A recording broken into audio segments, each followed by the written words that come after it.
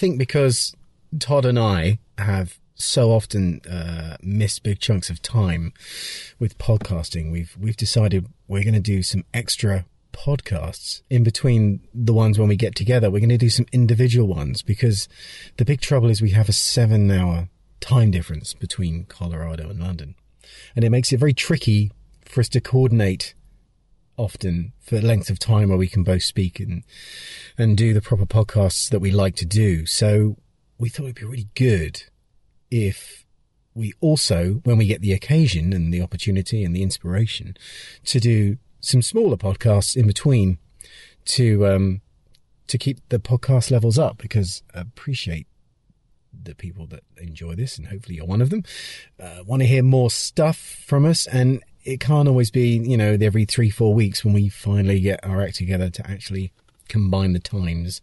So these podcasts this week, I'm going to do a few this week, hopefully. I'm doing from my car at Pinewood Studios. I'm just parked up, and before I set off on my journey home, I thought it'd be a good time for me, after a day in the workshop, to record some thoughts that popped into my head, things that I think are very important that need to be sort of thought of and considered. And whilst they're fresh in my mind, I thought the end of the class would be a good time to do that. So that's what I'm doing. So I've made some notes here of things that I think were good to discuss. And of course, if ever you wish to get in touch and email the show, email me. Just if you drop us an email, stuartandtodd@gmail.com. We're always happy to hear from you. So the first, like I say, little podcast I'm going to do now, I'm just going to go through these things and we'll just, see how it goes. I'll talk my ideas through. Obviously, it's kind of different when you have a conversation with somebody because it has a completely different dynamic, whereas this is just me on this occasion. So we'll see how this goes. So thanks for sticking with it. And let's get on to the first topic. So this week, I've been teaching at Pinewood at Creative Media Skills, and we have been doing out of the kit stuff for the first day. I did loads of demos, and today, the class, there were 12 of us. I had David Brown help me. And it was a nice sized class and a really nice class. Everyone's been getting on really well, and there's been a lot of enthusiasm and energy in the class, which was cool. And tomorrow we're going to start making pieces and putting them on from molds. But these first 2 days have been just about working out of the kit and specifically doing things from scratch. And a lot of people wondering, why is it you would do one thing that's out of the kit and something else you'd make a pre-made piece for? And it's an interesting point because you think, well, if I'm only going to stick something on one time, why bother going to the trouble of sculpting and molding and casting, all that kind of stuff? And that's a fair question. And I think the trouble is that they say sometimes, you don't need to do something more than once, but often they'll say, we just need this one thing. And then if you do it, the story changes or the schedule changes, and suddenly they didn't get to that shot that day. So you need to do the makeup again tomorrow, or if there is a continuity thing, it's more of a problem. But if you just have to redo it, you redo it. So you can do the same makeup, freehand a number of times if you're careful, but obviously it's easier if you've got a pre-made piece. So in the circumstance where you would have something that has to look the same a number of times, it makes sense to pre-make a piece if you can. But obviously there's an upfront cost and investment in time to do that. So sometimes if you've got a large crowd scene, or there's a lot of things happening in camera, so you've got a big hospital scene and you've got a few choice gags where someone's getting their leg sawn off or something's happening. So they might be closest to camera and larger in frame, but there may be dozens of other things in the background which perhaps, are kind of a little bit more kind of random and haven't been quite as planned. Those things could be sort of, I'd say, lesser quality. They could be less involved. They'd still be, shootable. They'd still look good enough on camera, but they don't need to be in as great a detail. They don't need as much time to be spent on them. So it might be a case that you enhance an existing makeup, or you fabricate something entirely from scratch.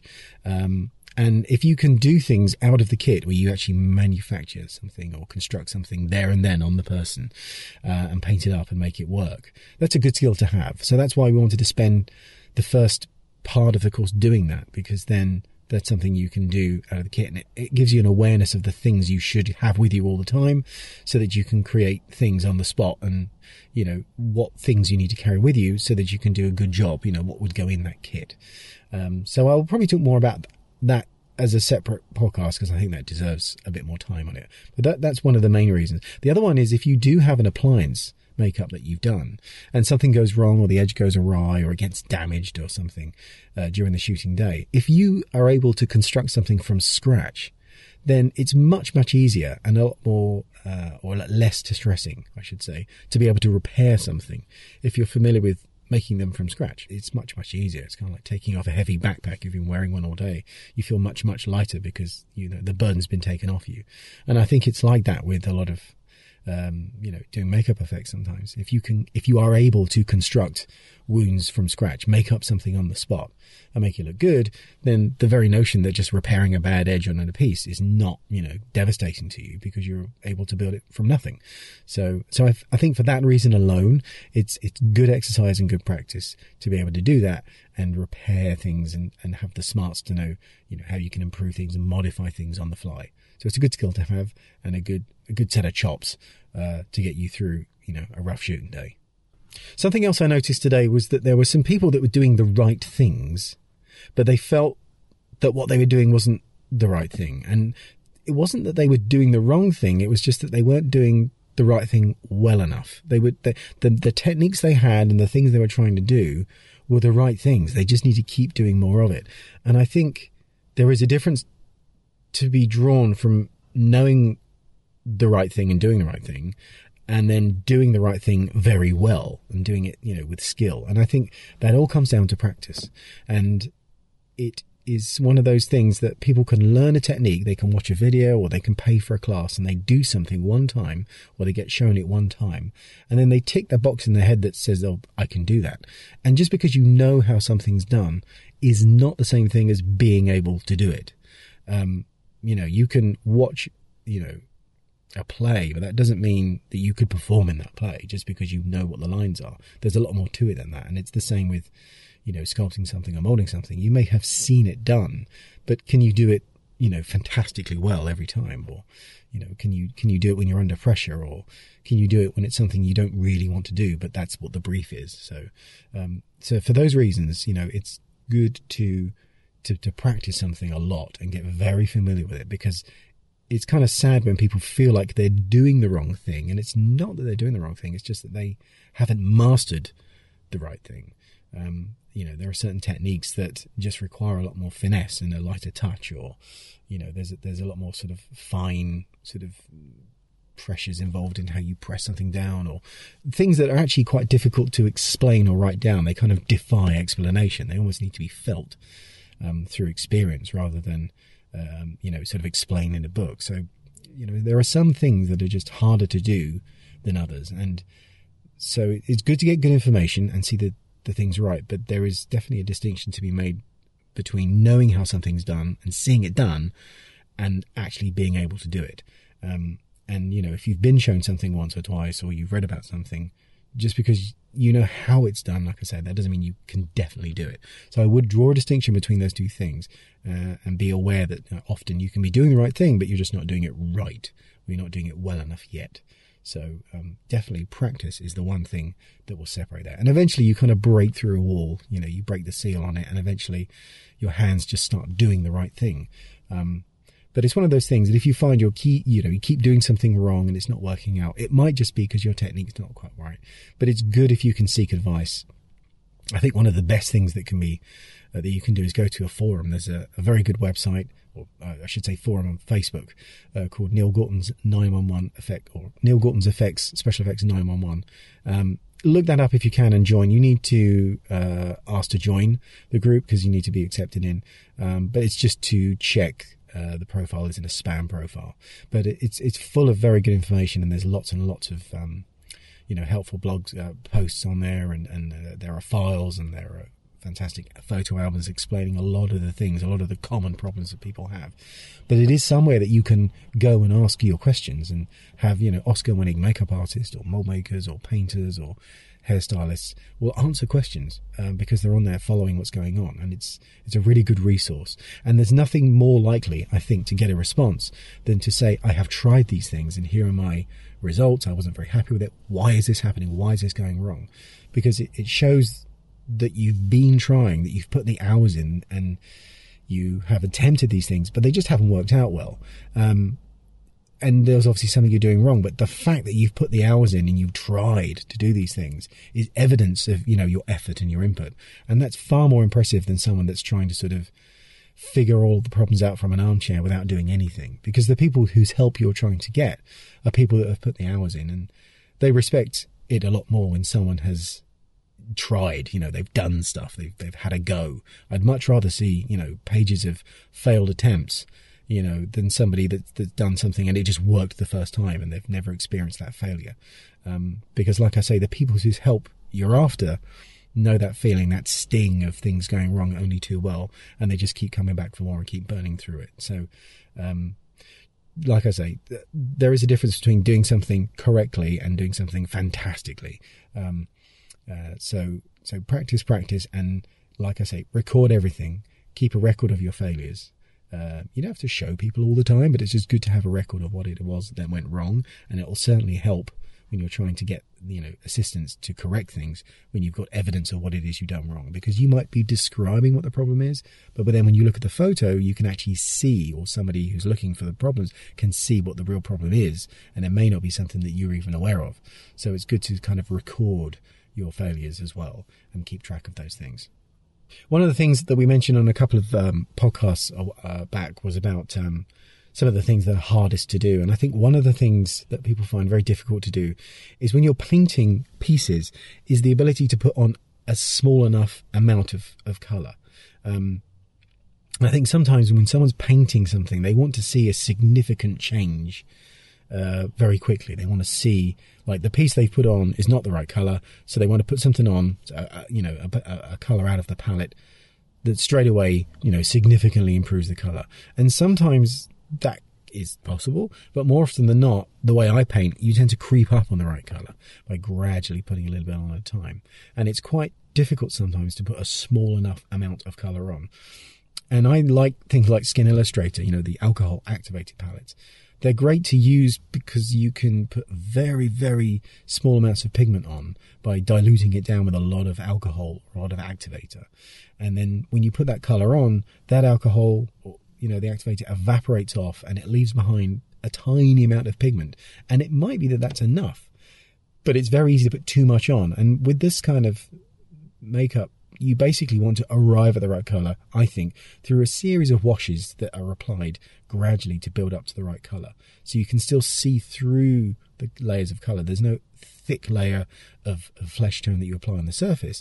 It's more tweaks of washes of colour to adjust a base tone. And for that reason, I think it's very important to make sure that when you're making an appliance or you're making a silicone paste that you're applying directly to the skin, like Third Degree or Sculpt Gel or something, or Skin Sculpt or something like that, that you make it the right colour to match the skin first, because it takes a fair bit of time to put the pigments directly into that silicone material first. But I think if you do that, it just means there's a lot less makeup to put on, because you're not trying to unfuck something, you're not trying to correct it with loads of makeup over the top, because the base tone of the material is correct to begin with. And whether you're, like, if you've got a base tone that's too orange, for example, you might need to put a bit of blue in it to neutralise that orange. Just enough blue to neutralise the orange. If you add too much blue, it'll go greeny blue, and then that's too much. But if you put just a little bit of blue in and it neutralises the orange, that can do the same job as putting a wash of blue on after the piece was made, if the piece was too orange. So the colour theory of how you correct it is the same. But it's just easier, I think, if the colour is in the material rather than on the surface. It's a lot more durable, and it definitely means that you'll feel better about it, because the bulk of the colour is already close to correct, and there's a lot less for you to put on. So it uses less product.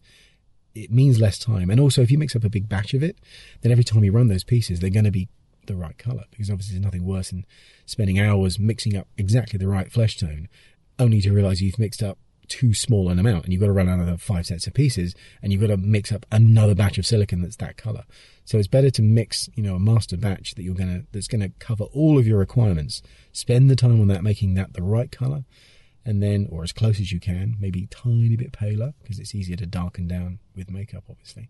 And then once your base tone of the material is correct, it has the right translucency and the right tone, then it's just going to make your life easier from that point on. And like I say, it always takes a little bit longer to, spending time trying to correct that and getting it right in the beginning. But you'll be so grateful afterwards, because it just means every time you take a little bit and mix it or use it or run an appliance with that silicon, it's the right color, and it just makes it a lot easier to do your piece every time.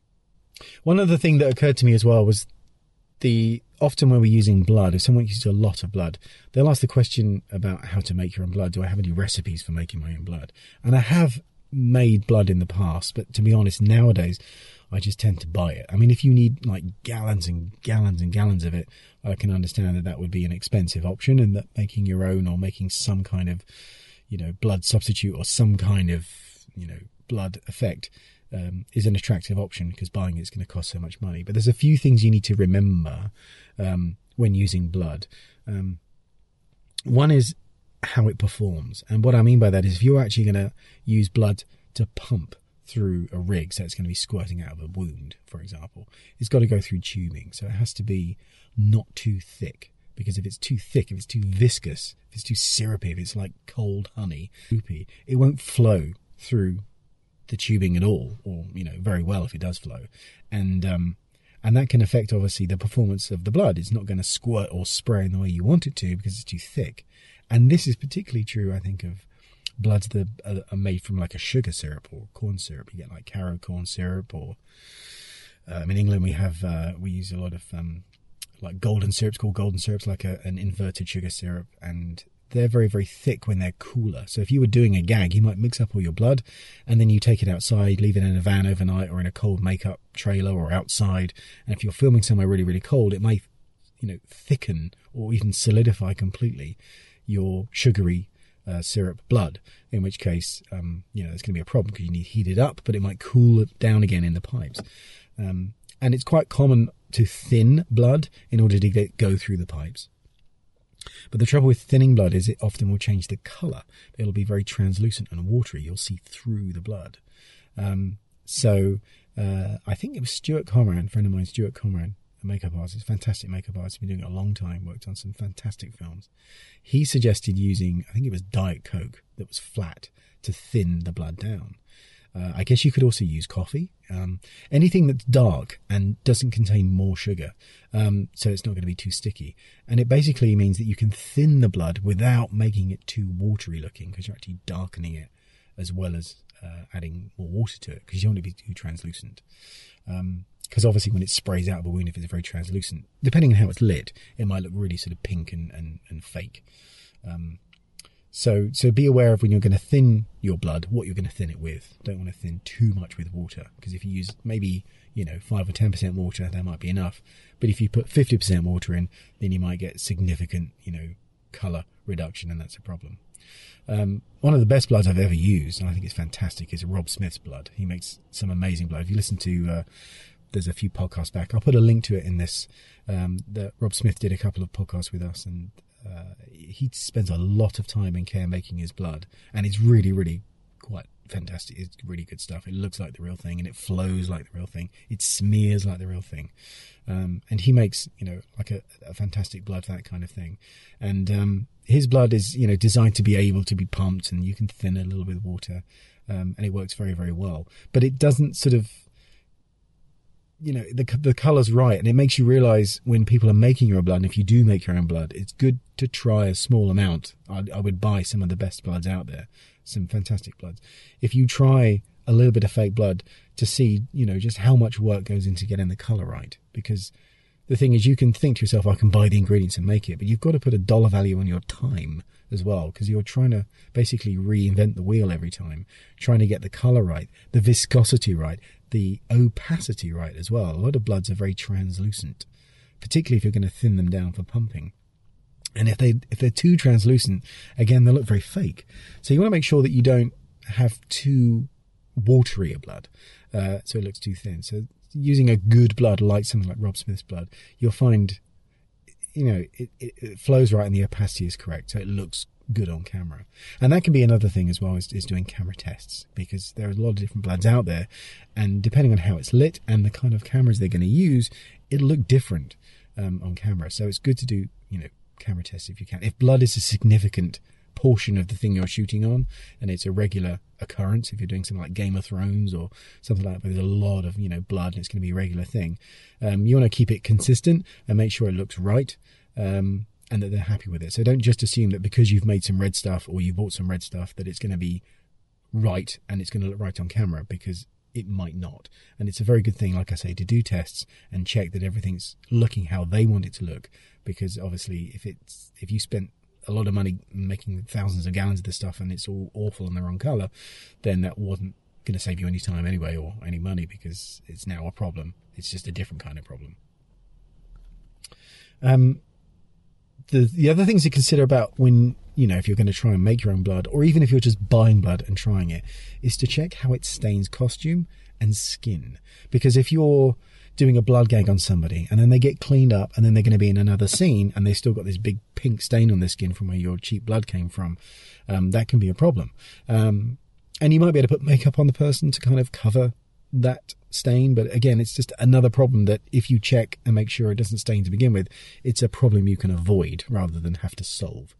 And also costume, because sometimes costumes are made or they're rented, and that's a lot of money. A lot of money goes into good costume. And if your cheaper blood has gone onto this costume and stained it, that again can be a cost that may be your problem if you caused it to happen. So sometimes, saving a few quid or, a few dollars on some blood can end up costing you more in the long run. So it's important to do patch tests, if possible, with some of the blood, well in advance of when you're going to need it, just to make sure that it does what it's supposed to do and doesn't cause, ongoing problems by staining costumes or skin. And sometimes even sets. If you've got a big blood gag where it's going to be spraying everywhere, it's a good idea to make sure that again that it doesn't stain and that everybody is aware where this blood's going to go. It's good to do some tests if you can with water to try and determine where the arc of the spray is going to be, where it's going to land, and then take appropriate precautions to cover things up. Another thing to consider is when people talk about blood is there's different kinds of blood, and I'm not talking about necessarily like the anatomical difference between like arterial blood or venal blood and all that kind of stuff, but just blood that is used on a makeup. There'll be different things that you need from it. Sometimes you need the blood to actually flow. You actually need to see it actively bleed out of a wound. So it may be weeping constantly, or it may even spray out, in a big arc out of an open artery wound or something like that. It might all just be you need a little bit of it in the corner of the nose or the corner of the eyes, or in the mouth or something like that. So those bloods might need to be a little bit more dried and caked on. So you might need some drying bloods, and there's some fantastic stuff that makeup do on drying blood, and also Hog's blood is very good, and Fleet Street make a range of bloods that are sort of alcohol based and they kind of dry, and they're quite sticky and goopy at first, and then they kind of dry and you end up with a really nice kind of caked on dry blood. Sometimes you need some sort of like thick gelatinous blood, like clots of blood, and that's very good to use in things like hair, where you might have a wound that's near the hair or something. You can sort of patch this clotty kind of, it almost has like a kind of a preserve, like a jam kind of consistency. So it's soft and liquidy but not runny, so you can put that into places and it kind of stays, which is quite nice. Other types of blood might be you can get mouth blood as well. Other bloods include like mouth blood. So if you're going to use blood inside the mouth, don't always assume that the blood you've got is safe in the mouth or even ingestible, even if it is used in the mouth. It doesn't necessarily mean that just because you can have it in the mouth that you can actually swallow the blood. It might not taste very good, or it might have sort of chemicals in it. And so always check that the blood you've got is safe to use in the mouth, because obviously you don't want to upset your talent by putting something in their mouth that's going to be soapy or surprisingly unpleasant. Obviously, there's also things like eye blood. I haven't done it myself. I've never used any eye blood, but Krylon make an eye blood, or I think they do a few different colours, which is like a blood that you can use safely in the eye. the eye being the way it is, it tends to purge it pretty quickly, because I guess it's going to irritate the eye a bit and you'll end up tearing up, and your eyes will clean it out. But it can be very good for a quick shot, and you can use that, like I say, safely in the eye. But make sure that you know what you're doing, you read the instructions, and obviously people could have conditions. They might have eye conditions, or they might be wearing contact lenses, or all kinds of things like that. So use that stuff with caution. But again, make sure that you're using the right kind of blood for the right kind of thing. You don't want to just use one blood for everything, because you might find that, it's fine on skin, but it can stain costume, or it's fine on costume, but it stains skin, or, it's fine on the skin, but it's not okay in the mouth. So make sure you have, the right kinds of bloods for the kinds of things you're going to be doing. So, like I say, when the question comes up, can you make your own blood? It's like, you can, but sometimes it's not always the best thing to do. But I do appreciate, like I say, for sheer volume, sometimes people need to. There's no shortage of recipes online for good bloods. And I've seen some that look, pretty cool. But it's whether or not, okay, they look fine on camera, but then now they've stained the skin or costume or whatever. But then if that's not a problem, that's a pretty neat way to go around that problem. But like I say, be aware of those things, because they could have ongoing costs and concerns or embarrassment for you if you hadn't considered them. And then someone's got to deal with that problem later. Something else that I've seen done, a lot of like first aiders have done, is quite good, is if you've got a very large sort of like pool of blood that you need to be on a scene, especially on the floor, carpeted floor or something like that, where you don't want to have the trouble of putting down a carpet just for the blood, or having to clean that up afterwards, would be to actually, before the shoot, is actually mix up some silicone, something like Plaque Gel 10 or Pro Gel 10, like a nice flexible runny silicone, and then mix that blood colour. Mix up as much as you need, a couple of litres or whatever, and then mix it the right kind of shade to be blood, and then pour that onto a large sort of non-porous surface, like some kind of surface furniture board or something like that, and let that cure, let that set completely. And then when that's done, you can kind of peel that up and roll it up, and then place that cured silicone onto the surface, like the flooring, like the carpet, or whatever floor you're going to shoot on, and then you could lay your person down on top of it, and then you've got this big pool of blood. You might need to dress some other fake blood into costume, or a little bit onto the person, obviously. But then if you have this sort of like, half a gallon of blood that's supposed to be all over the floor, it can work quite well to have this big patch of silicone, because then you haven't actually put any blood liquid onto the surface. And, carpets and stuff are a nightmare to clean, and locations and everyone in costume would be very grateful if you can avoid that. So that might be something to try if you do have a large pool of static blood that you don't need to see grow. It can be a nice little trick. It might be that it gets a little powdery, because you may need to powder it in order to not get it to stick when you're peeling it up.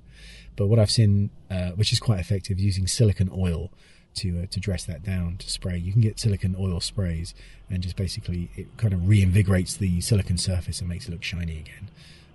And that can be used, like I say, for large pools of blood that are not supposed to be moving. So consider that maybe for a large blood splat. Okay, that's my thoughts for the day. I will speak to you again soon. Thank you very much for listening. And like I say, if you have any questions or you want to get in touch, please do drop us a line, stuartandtodd@gmail.com. And details and notes and links will be in the show notes. Thanks very much for listening.